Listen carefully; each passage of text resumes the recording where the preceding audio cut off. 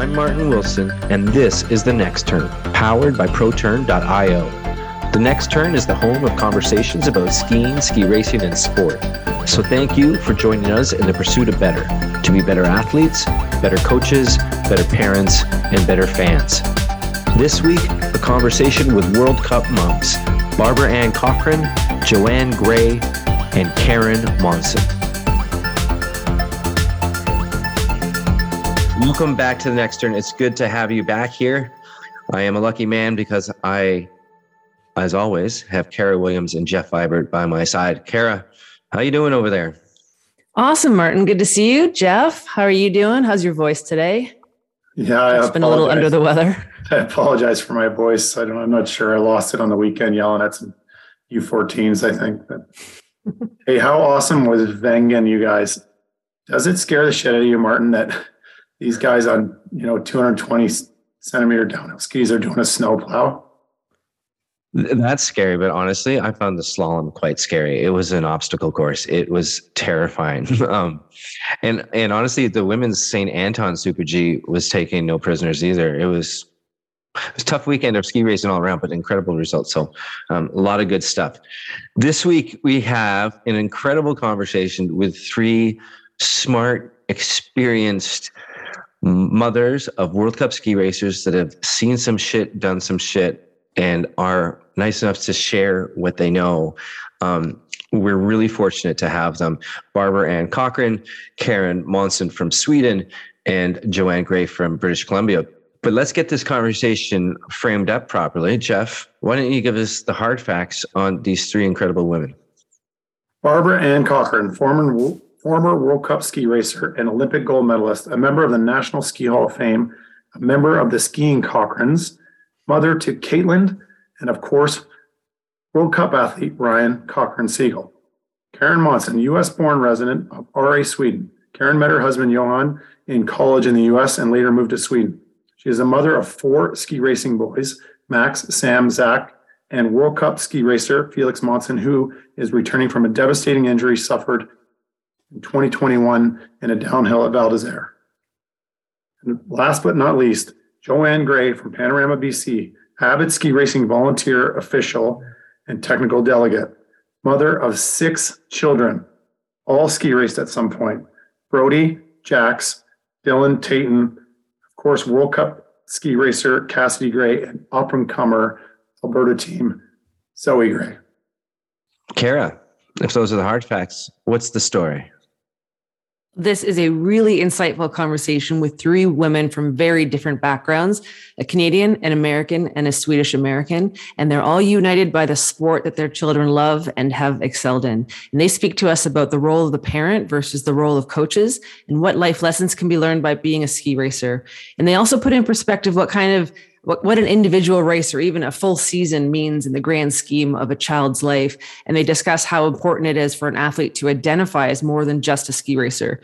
They discuss anxiety and worries in both parents and athletes, as well as if they're able to watch their children race and how they're able to watch their children race.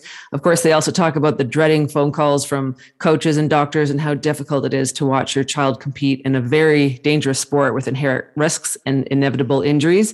It's a really frank conversation, and I hope our listeners enjoy getting to know Joanne Gray, Ann Cochran, and Karen Monsén. Thank you for that. I appreciate that. Teeing it up properly for us. We won't keep you any further. Here is our conversation with Karen, Barbara, and Joanne here on The Next Turn.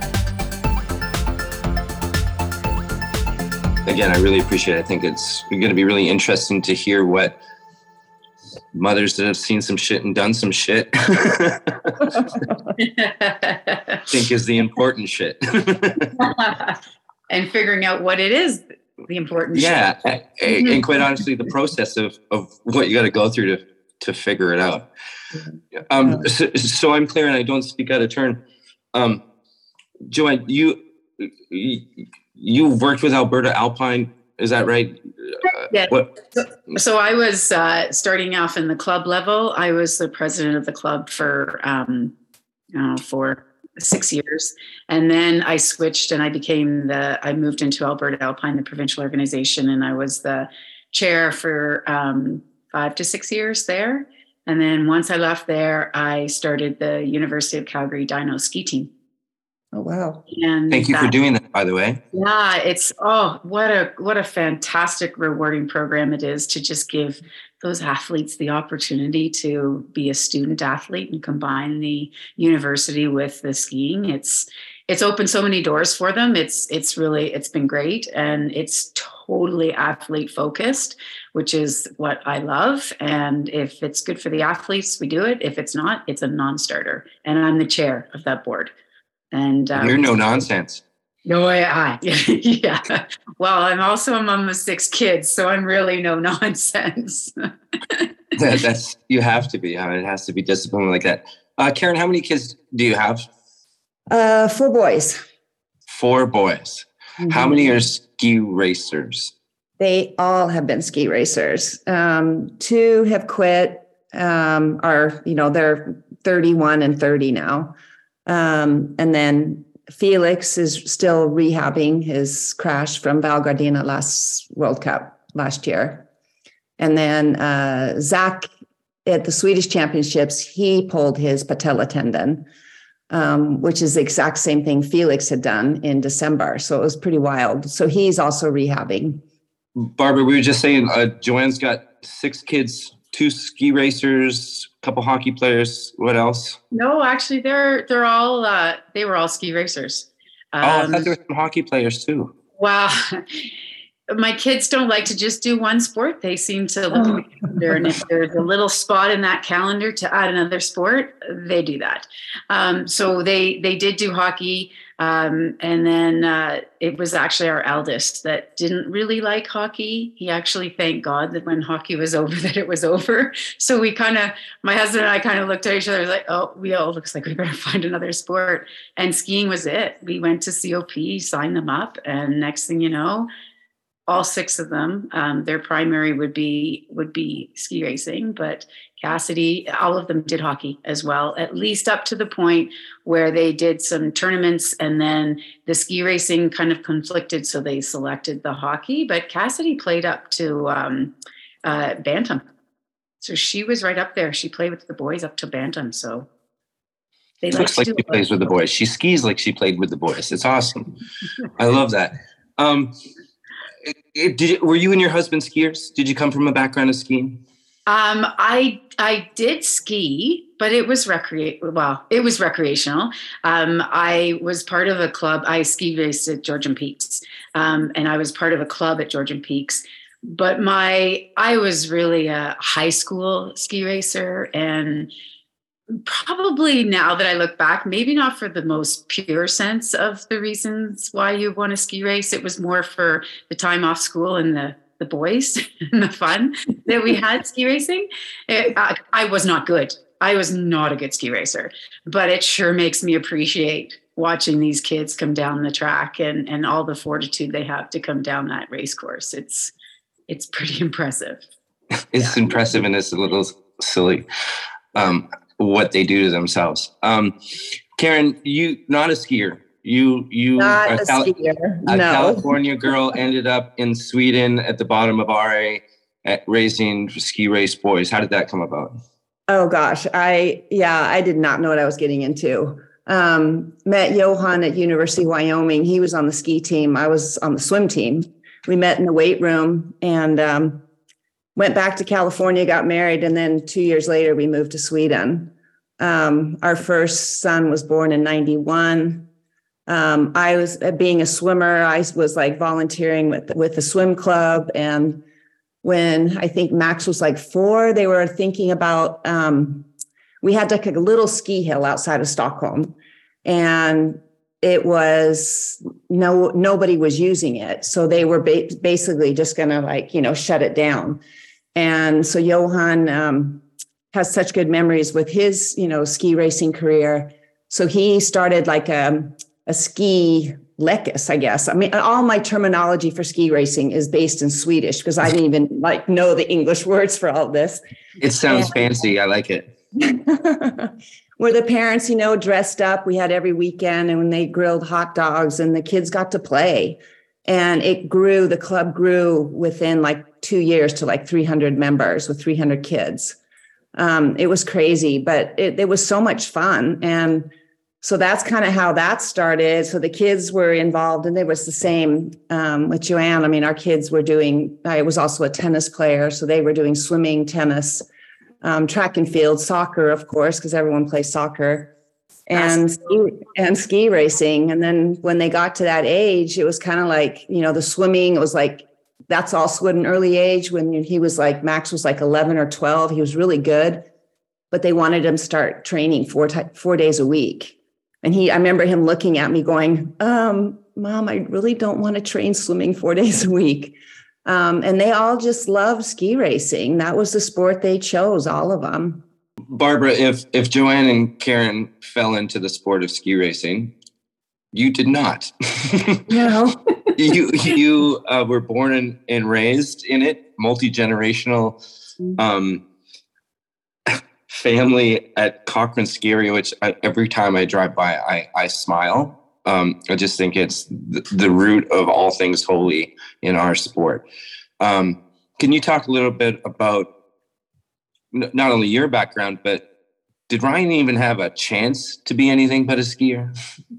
Yes, he did. If he wanted to do something else, it was okay by us. A lot of people think that because of the skiing that's in our background, that of course, like everybody goes into skiing. But my brother Bob had a daughter who hated going to the ski hill. And so I think when she was about maybe 12 or so, he stopped bringing her because she just wanted to play the video games in the lodge instead of going out and skiing. So my daughter, like she was kind of a rebel between like her cousins and Ryan and her. Like she didn't. I think part of it was that it was a hard act to follow all these, like you. I mean, by that time, I think there were U.S. ski team racers, and plus, I mean, the 4 of us of my generation. And then, so she rebelled, and she wanted to just snowboard. She didn't care about competing. She just wanted to snowboard. So, but I would always ask her in the fall. I'd say, do you want to race this year? Because, I need to get the Vera license. I need to get the FIST license. I need to figure out the equipment for you. And so I'd have to know that by the beginning of October. And in October, she would always say, yeah, she did want to. But then she'd get to January and she'd say, no, I really don't want to race this year. And I'd say, Caitlin, you've made the commitment for the season. So next year, if you decide you don't want to do it, that's fine. But this year, you're going to finish out the season. So there's it was kind of a juggling act as to, whether or not. But yeah, there's a lot of skiing in our family. A lot. I bet there is. Karen, as someone who's not a skier, but the parent of a ski family, it's funny hearing Barbara saying it's okay if you're not a ski racer. Do you ever try to convince your kids not to be a ski racer? I've had so many outbursts during the years where I would scream, "What's wrong with swimming? It's so much easier." We kind of laughed just because, I didn't know anything about ski racing. I mean, I knew the Mayer brothers, because you watch the Olympics or, and things like that growing up. But the DNFs in skiing just kind of blew me away because, we live where we live. I mean, you'd have to drive pretty far to go to these races. And, we didn't have a whole lot of money, and we would, rent ththese little cabins, and the Swedish style is where you bring like all your sheets, you bring your towels, I would pack food. And, you drive like 8 hours or 6 hours to these races and then bang, DNF. And you're like, wow, that went fast. I mean, like a DNF in swimming, you're laying at the bottom of the pool. I mean, and in tennis, at least you get to play, at least maybe an hour or so. So, I mean, it was just, I didn't really care what kind of sport they wanted to do. They all loved soccer, and they went pretty far with, playing soccer. Now they all are super happy that I taught them tennis, and they played a lot of tennis because they have so much fun with that now that they're older. But there was no way like I pushed them into ski racing. Absolutely not. That was kind of like my husband's deal. He was the one that, when they were little and took care of all the gear and tuning skis and things like that. So I've always kind of felt a little bit of an outsider in this sport, to tell you the truth, even though I've volunteered for everything. And that was probably the only thing I would say with ski racing is it was a little intimidating getting into. I found a lot of coaches early on. I mean, I think it's gotten better, but a lot of coaches early on, they were all parents in Sweden because they don't really have paid coaches until they are a little bit older, into high school. But it was kind of macho style, I thought, personally. So I don't say, huh? I was a little intimidated. Joanne, I want to, Karen mentioned relationships with coaches. I think you're lucky enough to have an incredible programs in Panorama. Mark Sharp is an incredible coach, runs an incredible program.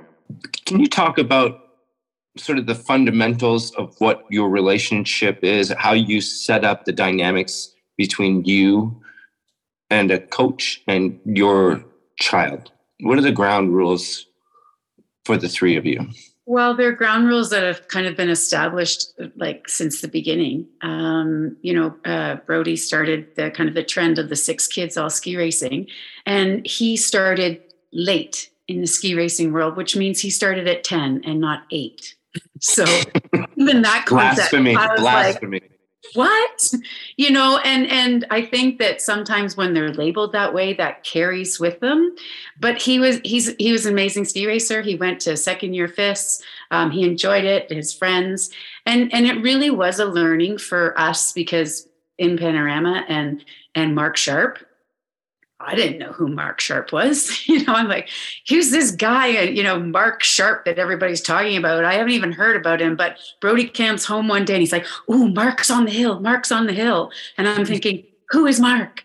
This big lunch conversation and Mark Sharp. And I'm like, who is this guy? Like, so, and I remember thinking it's the hierarchy, right? But then now, like, Mark Sharp could be my brother. Like, we get along that well and we have such mutual respect for each other. I've done a lot of officiating in the sport. I was like you, Karen. I really didn't know much about it. The first thing I did was a Linda Putnam race here with 250 athletes. We set up 2 dual courses and we had the race done in 2.5 hours. And then they could go home because we wanted the efficiency and the cost and everything that we respected, as you were saying about ski racing. And they were U12s.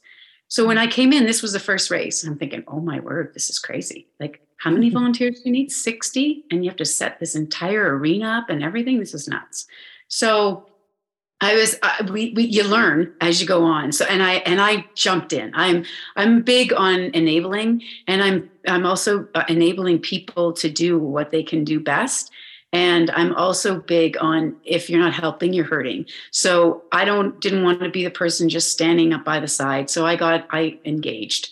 And the first day, I think I was just the assistant starter. And by the end of the day, I think I was what they call the start ref.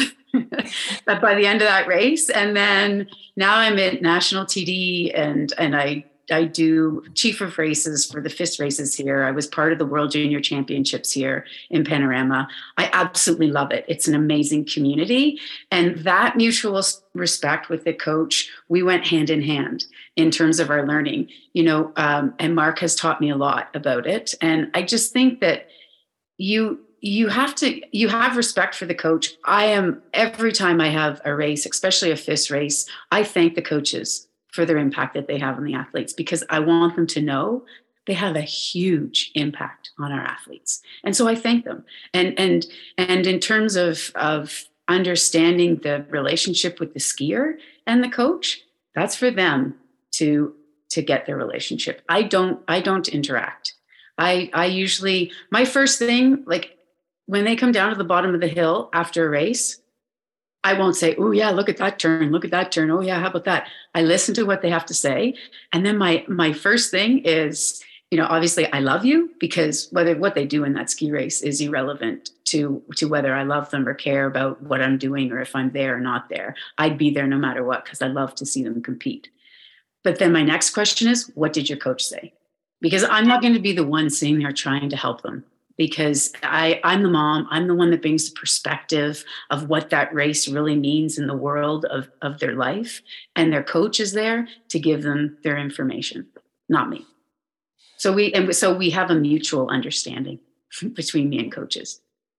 Yeah. Karen, Joanne just mentioned her role. Part of it was being a mom, and part of it was bringing perspective. Mm-hmm. What have you established your role as in the four boys in their athletic career as skiers? What's your role, and how has that evolved from when they started to? What's your role now, and for Felix, who's coming back from injury, making his comeback? What's your job as a mom? I've always said my job is kind of ground crew. I mean, I'm just like the one that makes sure everything else works, around their ski racing. If they need rides, if they need food, if they, just all that other kind of stuff, because I'm not a skier. I mean, I'd love to ski now, but I mean, when you were saying your boy, was late at 10, I mean, I was like 22. So, I mean, if I was to give them advice on ski racing, they would just look at me like, what the hell are you saying? So, that's definitely not my role. Felix now is a resident. He's moved down to Innsbruck. So he has decided that, he wants to stay down there. It's closer to training and all that kind of stuff. So he was living in like a shoebox apartment until recently. We kind of helped him, buy his first place. And so now he's wanting me to come down because he needs decorating tips. So I'm kind of, that's where I am with, helping him out with their ski racing. Yeah. I'll take that. That sounds kind of a peaceful role.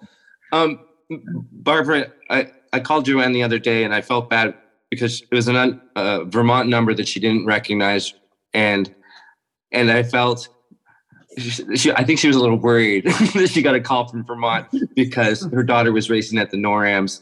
And I used to call, whenever I called a parent as a coach, I'd call and say, everything's okay. Mm-hmm. Just start there. Ryan's gone through a few long, nasty injuries. Mm. I guess I have two questions. What does that feel like? And do you switch modes as a mother when you're like, how does it work? How do you find out your kid gets hurt and what happens to you? Well, the first big injury was from World Championships in 2013. And that's where he really wrecked his knee pretty badly. And I was trying to find some place that I could live stream it, but it wasn't on the normal place where I could live stream. So I ended up watching the downhill for the combined. And I ended up watching it on live timing. And so I saw that he didn't finish. And but the race wasn't interrupted. So I said, that's a good sign. Like, okay, there's no race. A bunch of nodding heads there. Everybody goes, if the race is everything. Yeah. So I was going, okay, so that it's probably not too bad. But then it was probably about, I don't know, maybe half an hour later, I got a phone call from the American doctor that was at the hospital, and he was with Ryan, and he told me that he had a knee injury, that he had gotten hurt, and that it was pretty significant.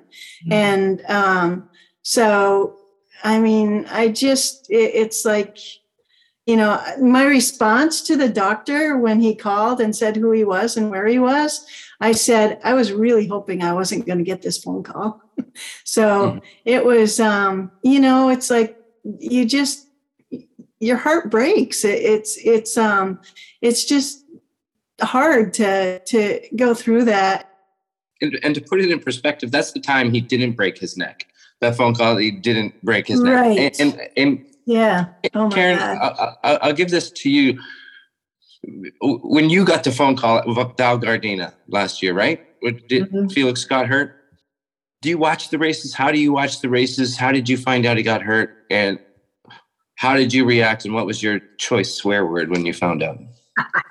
Yeah, I mean, that Felix has gotten hurt a lot too. Broken collarbones. He's broken both his hands. He had a whiplash. We were actually there in Bormio in the Super G, when he came down and crashed and hit his head. They thought it was a concussion, but it turned out to be whiplash, which was pretty intense. He was getting Botox shots in his cheek and stuff to relieve the pressure on the nerve. And Val Gardena, it was just during the training run. So it was kind of the same thing. It was like the race interrupted, and his coaches at the time were amazing. He was in so much pain because when you do the patella tendon, it basically takes your the kneecap up into your thigh.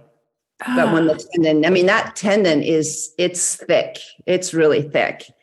And so the whole kneecap goes up into his thigh. And then he did the ACL, the meniscus. He clobbered everything. So, then it was a helicopter to Innsbruck. I'll have to say this. I went to Kitzbühel the year he broke his hand, and his teammate was helicoptered out of Kitzbühel. And I've told my husband, I said, I will never go to that race again. The amount of stress and the stomach ache and your heart, you can feel it beating out here. I won't do that again. It was fun to see just because the crowds are amazing at that race. It's like nothing you've ever experienced before. But yeah, I'm a mess. I usually go cross country skiing when he races. I don't bring my phone. Yeah, I just need to be like by myself out doing something else. I get too nervous. Interesting. Joanne, when you're not on the hill running races, do you watch your kids? How do you watch your kids' races? Is it live timing? Do you wait for phone calls? Do you even remember their racing? I do. So right now with Cass on the World Cup, I get up at that lovely hours that do the live streaming. It's exhausting. Never mind poor athletes, but the parents get pretty exhausted with all the time things. But anyways, so I watch on TV if it's live streamed. When it wasn't, like if they were in there in fists and they go down east or NORAMs, I sit there and with the live timing. You're right. Like the minute you see DNF, I'm text in hand. Are you okay? And we joked when you called, but the first thing any of my kids, if they call me, the first thing they say is, Mom, I'm okay. Because who knows like what they're doing. And it's not just ski racing, it's everything, right? They're driving themselves. The actual event of ski racing is one part, but there's so many other components. There's getting to all these lovely ski resorts that not the best driving conditions. And my kids, as soon as they had the license, they had the vehicle and they would drive themselves to the ski races. So it's a lot of worry as a parent. Knock on wood, your kids have been fairly healthy so far. Everybody knock on wood at the same time, please. I got a nice wooden table here and I've been knocking on it since you guys started calling me. Let me ask you this. This is a big picture question, Joanne. Yeah. What is the biggest fear? And what do you think the best outcome is? Well, to me, bodily injury and injuries to your body are things that can hopefully be repaired. So it's not so much that. I think if we went big picture, to me, my fear is more of who they think they are based on a sport that they do. And my fear is that everything that they derive their person, they think that their person is derived through a sport. But they need to understand, and that we all know as adults and grown through it, that you're bigger than the sport you do. You're bigger than what you do. Your person has to be bigger than the sport. it's how you treat other people. It's thanking the volunteers. It's doing all that. It's being a good teammate. It's being a good kid to coach. There's coachable kids. And I think that some of that's learned and some of that's innate in them, but there's all of those things. And I just want them to come out with confidence.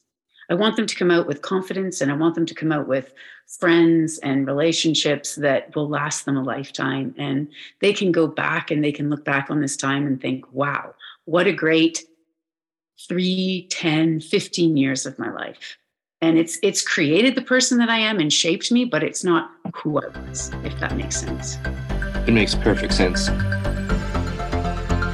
Alpine skiing coaches know that video analysis is one of the most effective tools to improve athlete performance. But imagine, what if we could make video analysis simpler and even more effective? ProTurn.io empowers you to take your video analysis to the next level by overlaying speed, acceleration, and turn data directly into your videos. This enhances video analysis, helps athletes of all levels dig deeper. With speed and acceleration right on the video, athletes can gain a more detailed understanding of the direct impact of their tactics and techniques. With ProTurn, video review sessions become more concrete and easier to understand. Take a closer look at your turns and start elevating your training. Visit proturn.io/thenextturn to get 10% off your ProTurn pack. proturn.io. Train smarter, improve faster. And now back to our conversation with Joanne Gray, Barbara Ann Cochran, and Karen Monsén on The Next Turn. Karen, can I ask you this question as a parent and non-ski racer? What is the return on investment? And have you reached that point where you feel like everything now in this sport is a bonus? Yeah, I totally agree with Joanne too, because I have seen so much positive from my 4 boys racing. I mean, their friendships, they all went, Sweden has a system where when they start high school, and if they're good enough, they get to go to the ski academy high school, which is pretty close to where we live, but they live there from the time, they're a freshman in high school. And so all of my 4 boys have gone there. And the friendships that they've made and the camaraderie and the way they are with adults, I think ski racing too, because it's so parent heavy. I mean, we're around them at such, with everything. It's not like, you drop them off at practice and then you leave. I mean, because we have parents that are volunteers for everything, we're on the hill, we're at the ski races, we're doing the driving. And I think all the boys and the girls that I've seen that have grown up with ski racing, they're incredible around adults. I mean, they're really friendly. They're fun to be with. So I think the benefits have been amazing. Barbara, you're a sports psychologist. Do me a favor, put that hat on for me. We're going to rent you out for a little bit. I didn't know that. Oh, actually, everyone's like paying attention now. Pay attention. Do me a favor. I am. I've got to correct you because I'm not a sports psychologist. What I talk about is sports psychology, but I'm not licensed. I didn't go to medical school for being a psychologist. Well, we get what we pay for then. We'll get what we'll pay for out of this advice. Do me this favor. I've got to speak with Ryan a couple times on the podcast, just recently, a couple days ago. And again, he talked about a big part of his success is relieving pressure. When he is able to relieve pressure and decompress, he's able to perform at his best. It's really hard to do. Yeah. Especially, I think kids can often feel the best of parents can pass on anxiety and worry. I can tell. I don't think it's going to be hard for Felix to tell if Karen's worried. I don't think it's going to be hard for Cass to tell that Joanne is worried. What advice do you give not only parents, but athletes? How do you have that proper communication to set it up that way? So it is, you ski race, but you're not a ski racer. It's all going to be okay. What's the right way to do that? I think from a parent's perspective, it's like, what can you learn? What life's lessons can you learn from being a ski racer? that's really what it's all about. It's like, and it's about putting in your best effort. That's huge, is that it's not about the results that you get, but it's about putting in your best effort when you're attempting to do whatever. I mean, it's as a parent, it's like, there's been times that I tell myself, come on, BA, don't go down that road. And I do. It's like the first time he raced in Selden, he was racing far back, and I wanted to talk to him right after the race about how he felt he did, because I knew he'd be disappointed. And but I try to be positive, and he did not want to talk to me at that point. And because I was asking him, I saw you out of the start, I saw you at the finish, but they didn't show like the middle part. The steep part. I said, like how was the race? And he said, I was slow. And I knew that, and then I said, well, how was the steep? Because I didn't get to see that piece on TV. And he said, it was steep. So I was Good going, chat, Brian. Thank you. Thanks, Mom. Yeah. So I was going, okay, I know better. I'm not supposed to do that, but I just was like, I was just really wanted to talk to me about his race. And so then I just went bummer, and I started telling him what was going on here. And, but the interesting thing for me was that a couple days later, then he talked to me about the race and how he felt. And so I think the biggest thing is do what Joanne said. I'd love to watch you ski. That's the message to get. It's like that they need to get. And another time I told him how proud I was of him. And he said, Mom, you should not be proud of me. I was slow. And so then I went back and I said, no, I'm really proud of you because I'm proud of your perseverance. I'm proud of the hard work you've put in. I'm proud of the commitment that you've made to really do the best that you can. I'm proud that you put your best effort into it. So I tried to give him all these reasons of the things that I was proud of him for, and that it wasn't about the results. And I think when they understand that what their most important piece to the athlete is that they love to watch them participate. That's it. They don't care about the results. They love to watch them participate. Go ahead there, Joanne. When I'm at a ski race and I do a lot of the officiating, so I couldn't, sometimes I don't even know what bib number my kid is. Even though I have a start list in front of me, I never really look to see where they are.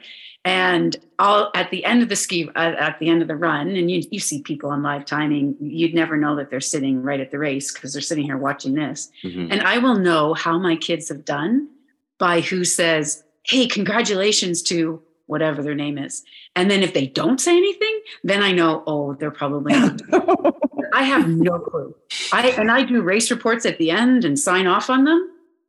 I don't even look for my athlete. My athlete knows where I am because I tell them what position I have that day, and they'll come and see me if they want to see me. Otherwise,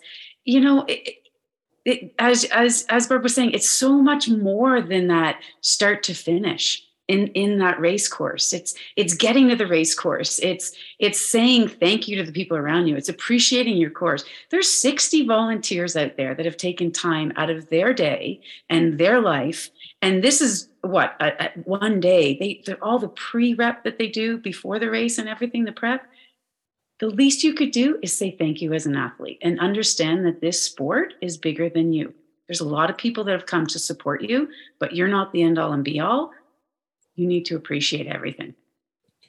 And that's kind of what I tell my kids. I bet you do. I bet you say it a little more direct than that. I appreciate that. Well, it's perspective, right? They need to understand that because they get all caught up in this race and I'm racing. I've got to win, points. When I first started and I heard points, I'm like, that word is not in this house. And they're like, what? I'm like, I know that's what you're striving for, but that can't be the only thing we're looking for. Because you got to control what you can control, and you can't control your other competitors. And if they ski faster than you, then that affects your points. And I don't want to hear that. You can't control that. You can only control you. So if we're focusing on points, we're in the wrong sport. Amen. Oh, Amen. Amen. That's a lot of truth. Karen, this sport, as you've learned, is pretty cruel and unusual to its participants. It is borderline abusive at times. And I think human nature wires us where we dwell on the tough days and not the good days. When you see Felix and your others, but when you see Felix kick his own ass or be meaner or crueler to himself than the sport is, what's your reaction? I'm with Barbara. I know what I'm supposed to do and supposed to say, but when I see them kick their own ass, I can't help but engage.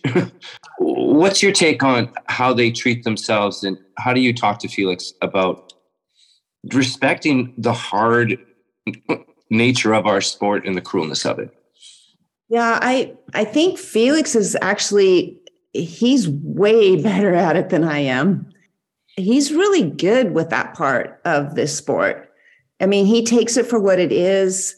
He knows, just now when he's been injured, he's been doing some commentating on the races for the Viaplay, which is our streaming site for Scandinavia.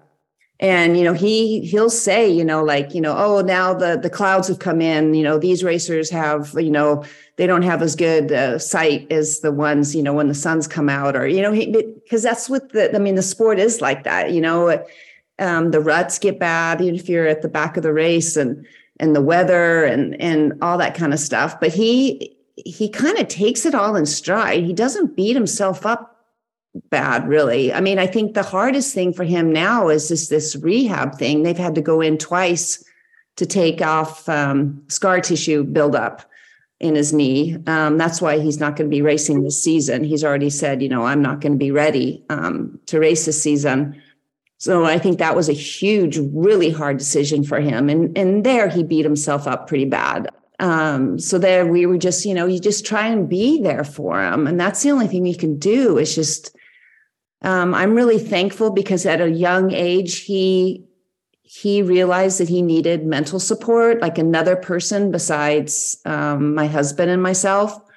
So even when he was like 18 and was on the junior team, he sought after himself. It's like a family friend, but she's like a sports psychologist. And he's had her all these years. I mean, he tells her stuff that he doesn't tell my husband and myself. And I think that's been a good outlet for him, that he has somebody else to, and she's really good. She keeps it all. It's just between the two of them. And they talk about everything. So I think that's a good release for him, because he knows that I get worried, with injuries. And I know he thinks that, his dad is really into his gear and, because he's a former racer and stuff. So I think it's nice for him to have somebody else to talk to besides the two of us. Yeah, I bet. Joanne, a couple more questions for the lot of you, if you don't mind. I want to think of how to say this without jinxing anybody. Cass has been on the national team for 2 years now. Yes. She's had some success by some measures. As I look at Alpine Canada next year, she may be on the bubble. Mm-hmm. Yep. Absolutely. Of making the team or not. How do you think about that? How do you think about the organization's investment in your child? And how do you start having that conversation? Like similar to Karen's youngest son, you have support, you don't have some support. How do you prepare for that? I know Cass went through some serious decision-making after high school to go to college, but what to do. How do you frame those upcoming events as the best you can? I think that's really why I decided to get involved in the kind of the structure of the sport per se, the provincial governing body. With the provincial governing body being the chair, I was also part of a lot of the Alpine Canada and what's happening. I mean, everybody talks about it. I don't know. I can't believe we're still talking about it, but it's the development pathway. What is the development pathway? And can you please create it? And please let me know what the criteria is. Please stop moving it back and forth so that the athletes actually have a target that they can look to do and get to. We're not fortunate. In this sport in Canada anyways, that we have the magnitude of athletes. We don't. We're not a soccer. We're not a hockey. We don't have all these huge registrations. And yet you see a lot of people still working in their little silos. Oh, that's my athlete. Even clubs, that's my athlete. Oh, why are you talking to my athlete? No. Athlete focused. Athletes are first. If that athlete is better for that person to talk to them versus that person, then let it happen. And I think that's where it bothers me the most, is that I feel like we're losing the athlete focus. I feel like there's some decisions being made that you're not thinking about them first. And if they're not there, here's the news for you, you're not there either. So I don't understand. I just wish that, and Cassidy, this year, and I'm sure you know Karen, that's come in from the women's program. She's the head coach of the women's program now for Karen Harjo, yeah. And she has made a huge difference in the athletes. Huge. Cassidy used to come home and she'd be like, I don't know what's going on. I have no idea. And now she comes home and she's calm. She knows same information, but she seems a lot more calm about it. And I think it's because she's 1 year wiser, but 1 year can't make that much of a difference. But then she knows her options, right? Mm-hmm. And Karen is very upfront, and she tells her where she thinks she is and what's going to happen. And unfortunately, there's some things that are in the system that Karen can't control. And that's understandable. But they have to understand what their intentions are, what is their goal, and as Karen, what her goal is for Cassidy. And whether it happens or not, that's different, but at least she knows that there's faith in her, and she's giving her confidence to continue and to persevere. And right now Cassidy's training is amazing. Like she's been doing great, and Cassidy's not usually one to compliment herself, like, yeah, I'm skiing really well. Never does that come out of her mouth. But that has been coming out of her mouth. So now it's just that translation from training to race, and bringing it down when it comes to race day and focusing. And you saw Val. I mean, Val's been working on a podium for how long? And she just got one. Yeah, that's awesome. Confidence. That's awesome. For the support team. That's athlete focused. And all that comes. The criteria that has come out is the hardest in the world to make the team. You have some of those athletes that are on the top, and they're thinking, I don't even know if I'm going to make the team next year. And that's actually in the back of their minds. That's it's not healthy. It's not a good place to be. Karen, how did you approach that side of the sport, the selection process, the national team, this going to this camp, that how did you navigate that as a parent? It's been hard because I agree again with Joanne. We with the speed. I mean, Sweden's not a big speed nation, and Felix is very social. He loves having teammates. And 3 years ago, he was on the team all by himself with a Slovenian trainer, and he hated it. Going to all the World Cup races and being by himself. And it was really hard. He was like mentally depressed about it and was basically probably really close to quitting. After this year, he's going to be by himself again. Sweden has said that they wanted to have a speed team, and now they've kind of reneged on it, and there's no kids coming under. And the ones that do want to do it aren't getting the support. So it's hard because those are kind of the things that are outside of your control. I mean, they're outside of my control. And it's not something, a speed team is not something you just build up within 1 year. I mean, I've been kind of jealous of the Canadians because those are the guys that my youngest son, Zach, competed with at the Junior Worlds. And Zach was like 7th at the Junior Worlds when we had him here in Sweden. And he still, they just, and I look at all the kids now on the Canadian team, and they're, Crawford and Jeffrey Reed. And it's kind of, I'm like, that's what happens when you take a group of kids and you're like, know that speed takes time. They're not going to get those results, their first year on the World Cup, their second year on the World Cup. It takes time. And so that's been frustrating as a parent. Because it's something that's out of my control. And I mean, it's just sad when you have kids that really, really want to do it and they just don't get the opportunity. I mean, Zach tried last year with a friend of his. They started their own ski team. They were called Off-Grid Ski Team. And they got their sponsors by themselves. They, talked to the federation because they were getting, had to register them for the Europa Cup races. They took an old car and they were driving all around Europe trying to get, to these places. And I mean, their stories are hysterical because it was an adventure. But then no one's like, the other teams aren't taking them on for training because that's a huge risk to take other kids on in a training course, because you get hurt, then all of a sudden one of their coaches is going to have to drive them to the hospital. So most other teams will not take on extra kids just in speed because of that risk. So it's hard. Barbara, it was one of the ones that I prepped you for. What did you learn through your parenting career that you wish, what are the key things that you wish you knew earlier as a ski racing parent? And again, that's a different perspective than maybe for Joanne and Karen, because you've gone through it.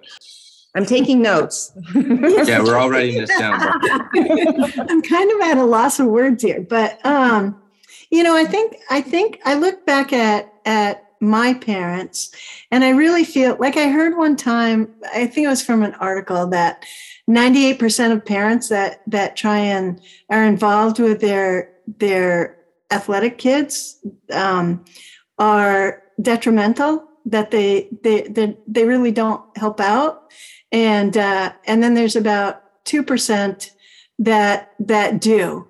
And so my feeling is, I feel like my dad was definitely in the 2% of parents that were real helpful.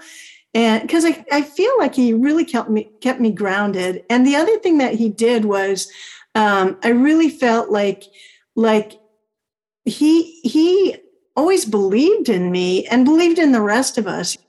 So I really came away from believing in myself. And I think that's one of the things that I do try and do with any of the athletes that I work with, and with Ryan. With Ryan, I try and be positive with him, but I wish I knew better how, when I know he's disappointed, I wish I knew better what to say and how to support him, because I feel like that's tough. It's like, I want to say the right things. Sometimes I wish that I could be in my dad's psyche and just find out, okay, in this situation, what would you say, Dad? And because I just felt like it was very, very calming, the things that he could say, and just very supportive. I feel like we've had the same dad. I spend most of my life as a parent trying to, what would my dad do? What would he say? Yeah. Joanne, what? Again, you've gone full bore, full immersion into this sport. What is it that you wish you knew, and are now your formula or your tenets of parenting in this sport? Well, I would actually go to Karen's point about the intimidation of ski racing. Whenever I coach a course or I do anything, and I do quite a bit on the club level and in the province, and everybody belongs in a race course. everybody belongs in a race course. And Karen's saying amen, hands. You take her to church. Take her to church. Yeah, I mean, this isn't rocket science, what we do out there. We break it down to 60 people on a race course. You can click a watch and tell the other person what the time is. And then you're in the start.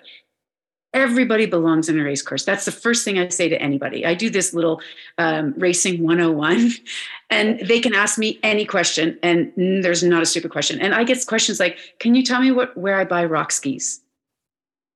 Rock skis are just old skis, twin tips that the kids use for their training when they're not on a race course, and they're free skiing. But thank you for explaining that to those people on the East Coast. I don't laugh. I don't do anything. I just say, hey, yep, that's what it is, because everybody belongs in a race course. And I wish I knew that, because I'm kind of a little bit more outgoing. So I went right in there and I went and I did it. But I wish everybody else knew that. And I also wish that they had a perspective that little Susie or Johnny going down that race course on a U10 or a U12, also U14, U16 race course, that single race is not going to define where they go and who they are. And I mean, even in FIS, everybody's finally getting up to the right body size and where they're going to be. Okay, now let's see where you are. And hopefully you still have a passion for the sport and you haven't been beat down enough by them. And that's what I wish that I knew before. Welcome back. Special thanks to Karen Monsén, Barbara Ann Cochran, and Joanne Gray for an incredible education by just sharing their experience and knowledge. I really do appreciate that candid conversation.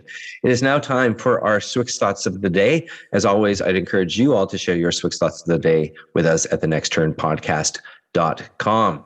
It is now time for us to share our SWIX Thoughts of the Day. Jeff, what are you thinking? What are your thoughts of the day? Well, first of all, guys, I want to say thank you to all three of these women and mothers and volunteers in our great sport of ski racing. It was awesome to get to know them through your conversation. I didn't know Karen before, and I certainly have, of Barbara Ann because of our conversations with her son, Ryan. But man, they all have some different perspectives, as Kara pointed out, but all similar. They raised great humans. And we've talked about this, I don't know how many times, guys, when we're just getting together and chatting with what our roles are as parents and coaches. Yes, we want them to be great ski racers and love the sport of skiing, but more importantly, we want them to be good humans. And I had the pleasure of meeting Joanne Gray while she was the TD at the Panorama FIS races a bunch of years ago. And those 6 kids, I'm sure, raised themselves mostly because she was on the hill and her husband was on the hill. They were all out there ski racing, and they must have had to learn how to feed themselves at a really young age. But, it's what really resonated with me is what Joanne said about getting out there and giving back to the sport as a parent, right? You don't have to be just standing there watching. I'm sure you're going to talk about that, Martin, but be out there, volunteer, say thank you, and be grateful for being able to do this great sport that you have the opportunity to do when so many others don't. I appreciate those thoughts, Jeff. Cara, what are you thinking? What are your SWIX thoughts of the day? Well, I agree so much with what Jeff said. And to you, Martin, this is a really great idea for an episode. It was really kind of Joanne, Barbara, and Karen to be so open and honest with us about their collective experiences. And it's so amazing to me that these women from such different backgrounds agree on so much. And they've each found a way to be involved somehow in ski racing. And they're actively teaching their children to be gracious, to thank their coaches and race volunteers, because obviously they, and I agree with them, believe it's important for athletes to understand that there's so many other people who give their time and considerable effort to make ski racing possible. But personally, as a mom of 2 ski racers, I found a lot of comfort in what they said, especially when they talked about giving their children space after a tough result, because that is really difficult to do. As a parent, you want to be there for them, especially if they're hurting. last weekend, my son DNF'd in a race, and I knew he'd be upset. It took everything I had not to go to him. And I wondered if I'd done the right thing by not going to him. I was imagining him cold and alone on the chairlift, beating himself up. But later on, I found out that he hooked up with a buddy and went and hit 360s in the terrain park up until his second run. And so I was so proud of him in that moment for loving skiing enough to put a bad result behind him and just go be a 15-year-old kid for an hour or so. And that's what I heard from Joanne, Karen, and Barbara, what they're saying about messaging to their kids. Tell them, I love to watch you ski. I'm proud of you because of the commitment you've made, the effort you've put in. It's not just about the results. I love to watch you participate. And I agree so much that teaching your child that they're more than just a ski racer is vitally important, because this sport, as we know, is so tough, and athletes can be even tougher on themselves. So we can't let ski racing be their entire identity. They're bigger than just the sport that they do. That's powerful. That's powerful stuff, Karen. Thank you.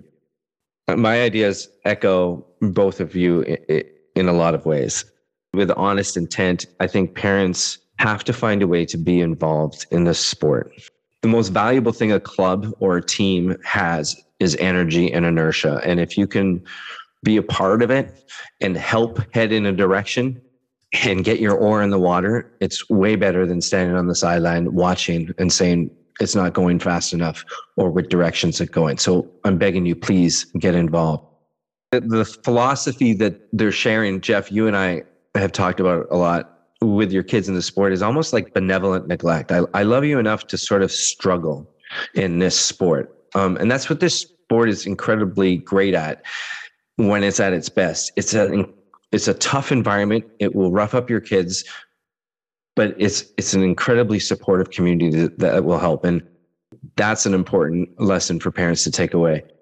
We were speaking earlier, one of my favorite stories about my dad, top-notch parenting, best I could tell, is I was headed away to a race where I was expected to do pretty well, and expectations were high. And my dad at the airport put in 2 different cards in my boot bag and said, one is if you do well and one is if you don't do so well. I'm gone for a week. I actually did all right. I opened up the card that said, congratulations. And I opened it up and I read it. He said, I'm proud of what you're doing. I'm proud of your hard work. I'm proud of how hard you worked in the summer. I'm proud of your resilience and your dedication to it. And I thought, that's a pretty cool card. A couple of days later, I looked at the one in case I didn't do well. And it was exactly the same card, same message. And to me, that's just a parenting win. Cara, you talked about being proud of your kids and being specific of why you are proud. Really matters and makes a difference. I think there's a lot there. I'm really interested to hear what other parents and other coaches and other program directors have to say. But I think we could change this sport if we put one of these 3 women at the bottom of every U12 and every U14 race in North America and hold court and just tell them what it's all about. That perspective that they have, that balance, that steady keel is incredibly valuable to our sport. So thank you to Karen. Thank you to Barbara Ann. Thank you to Joanne for sharing your knowledge and experience. Thank you all for listening. We'll leave that here for this week. Until next week, we will see you soon on the next turn. Be well.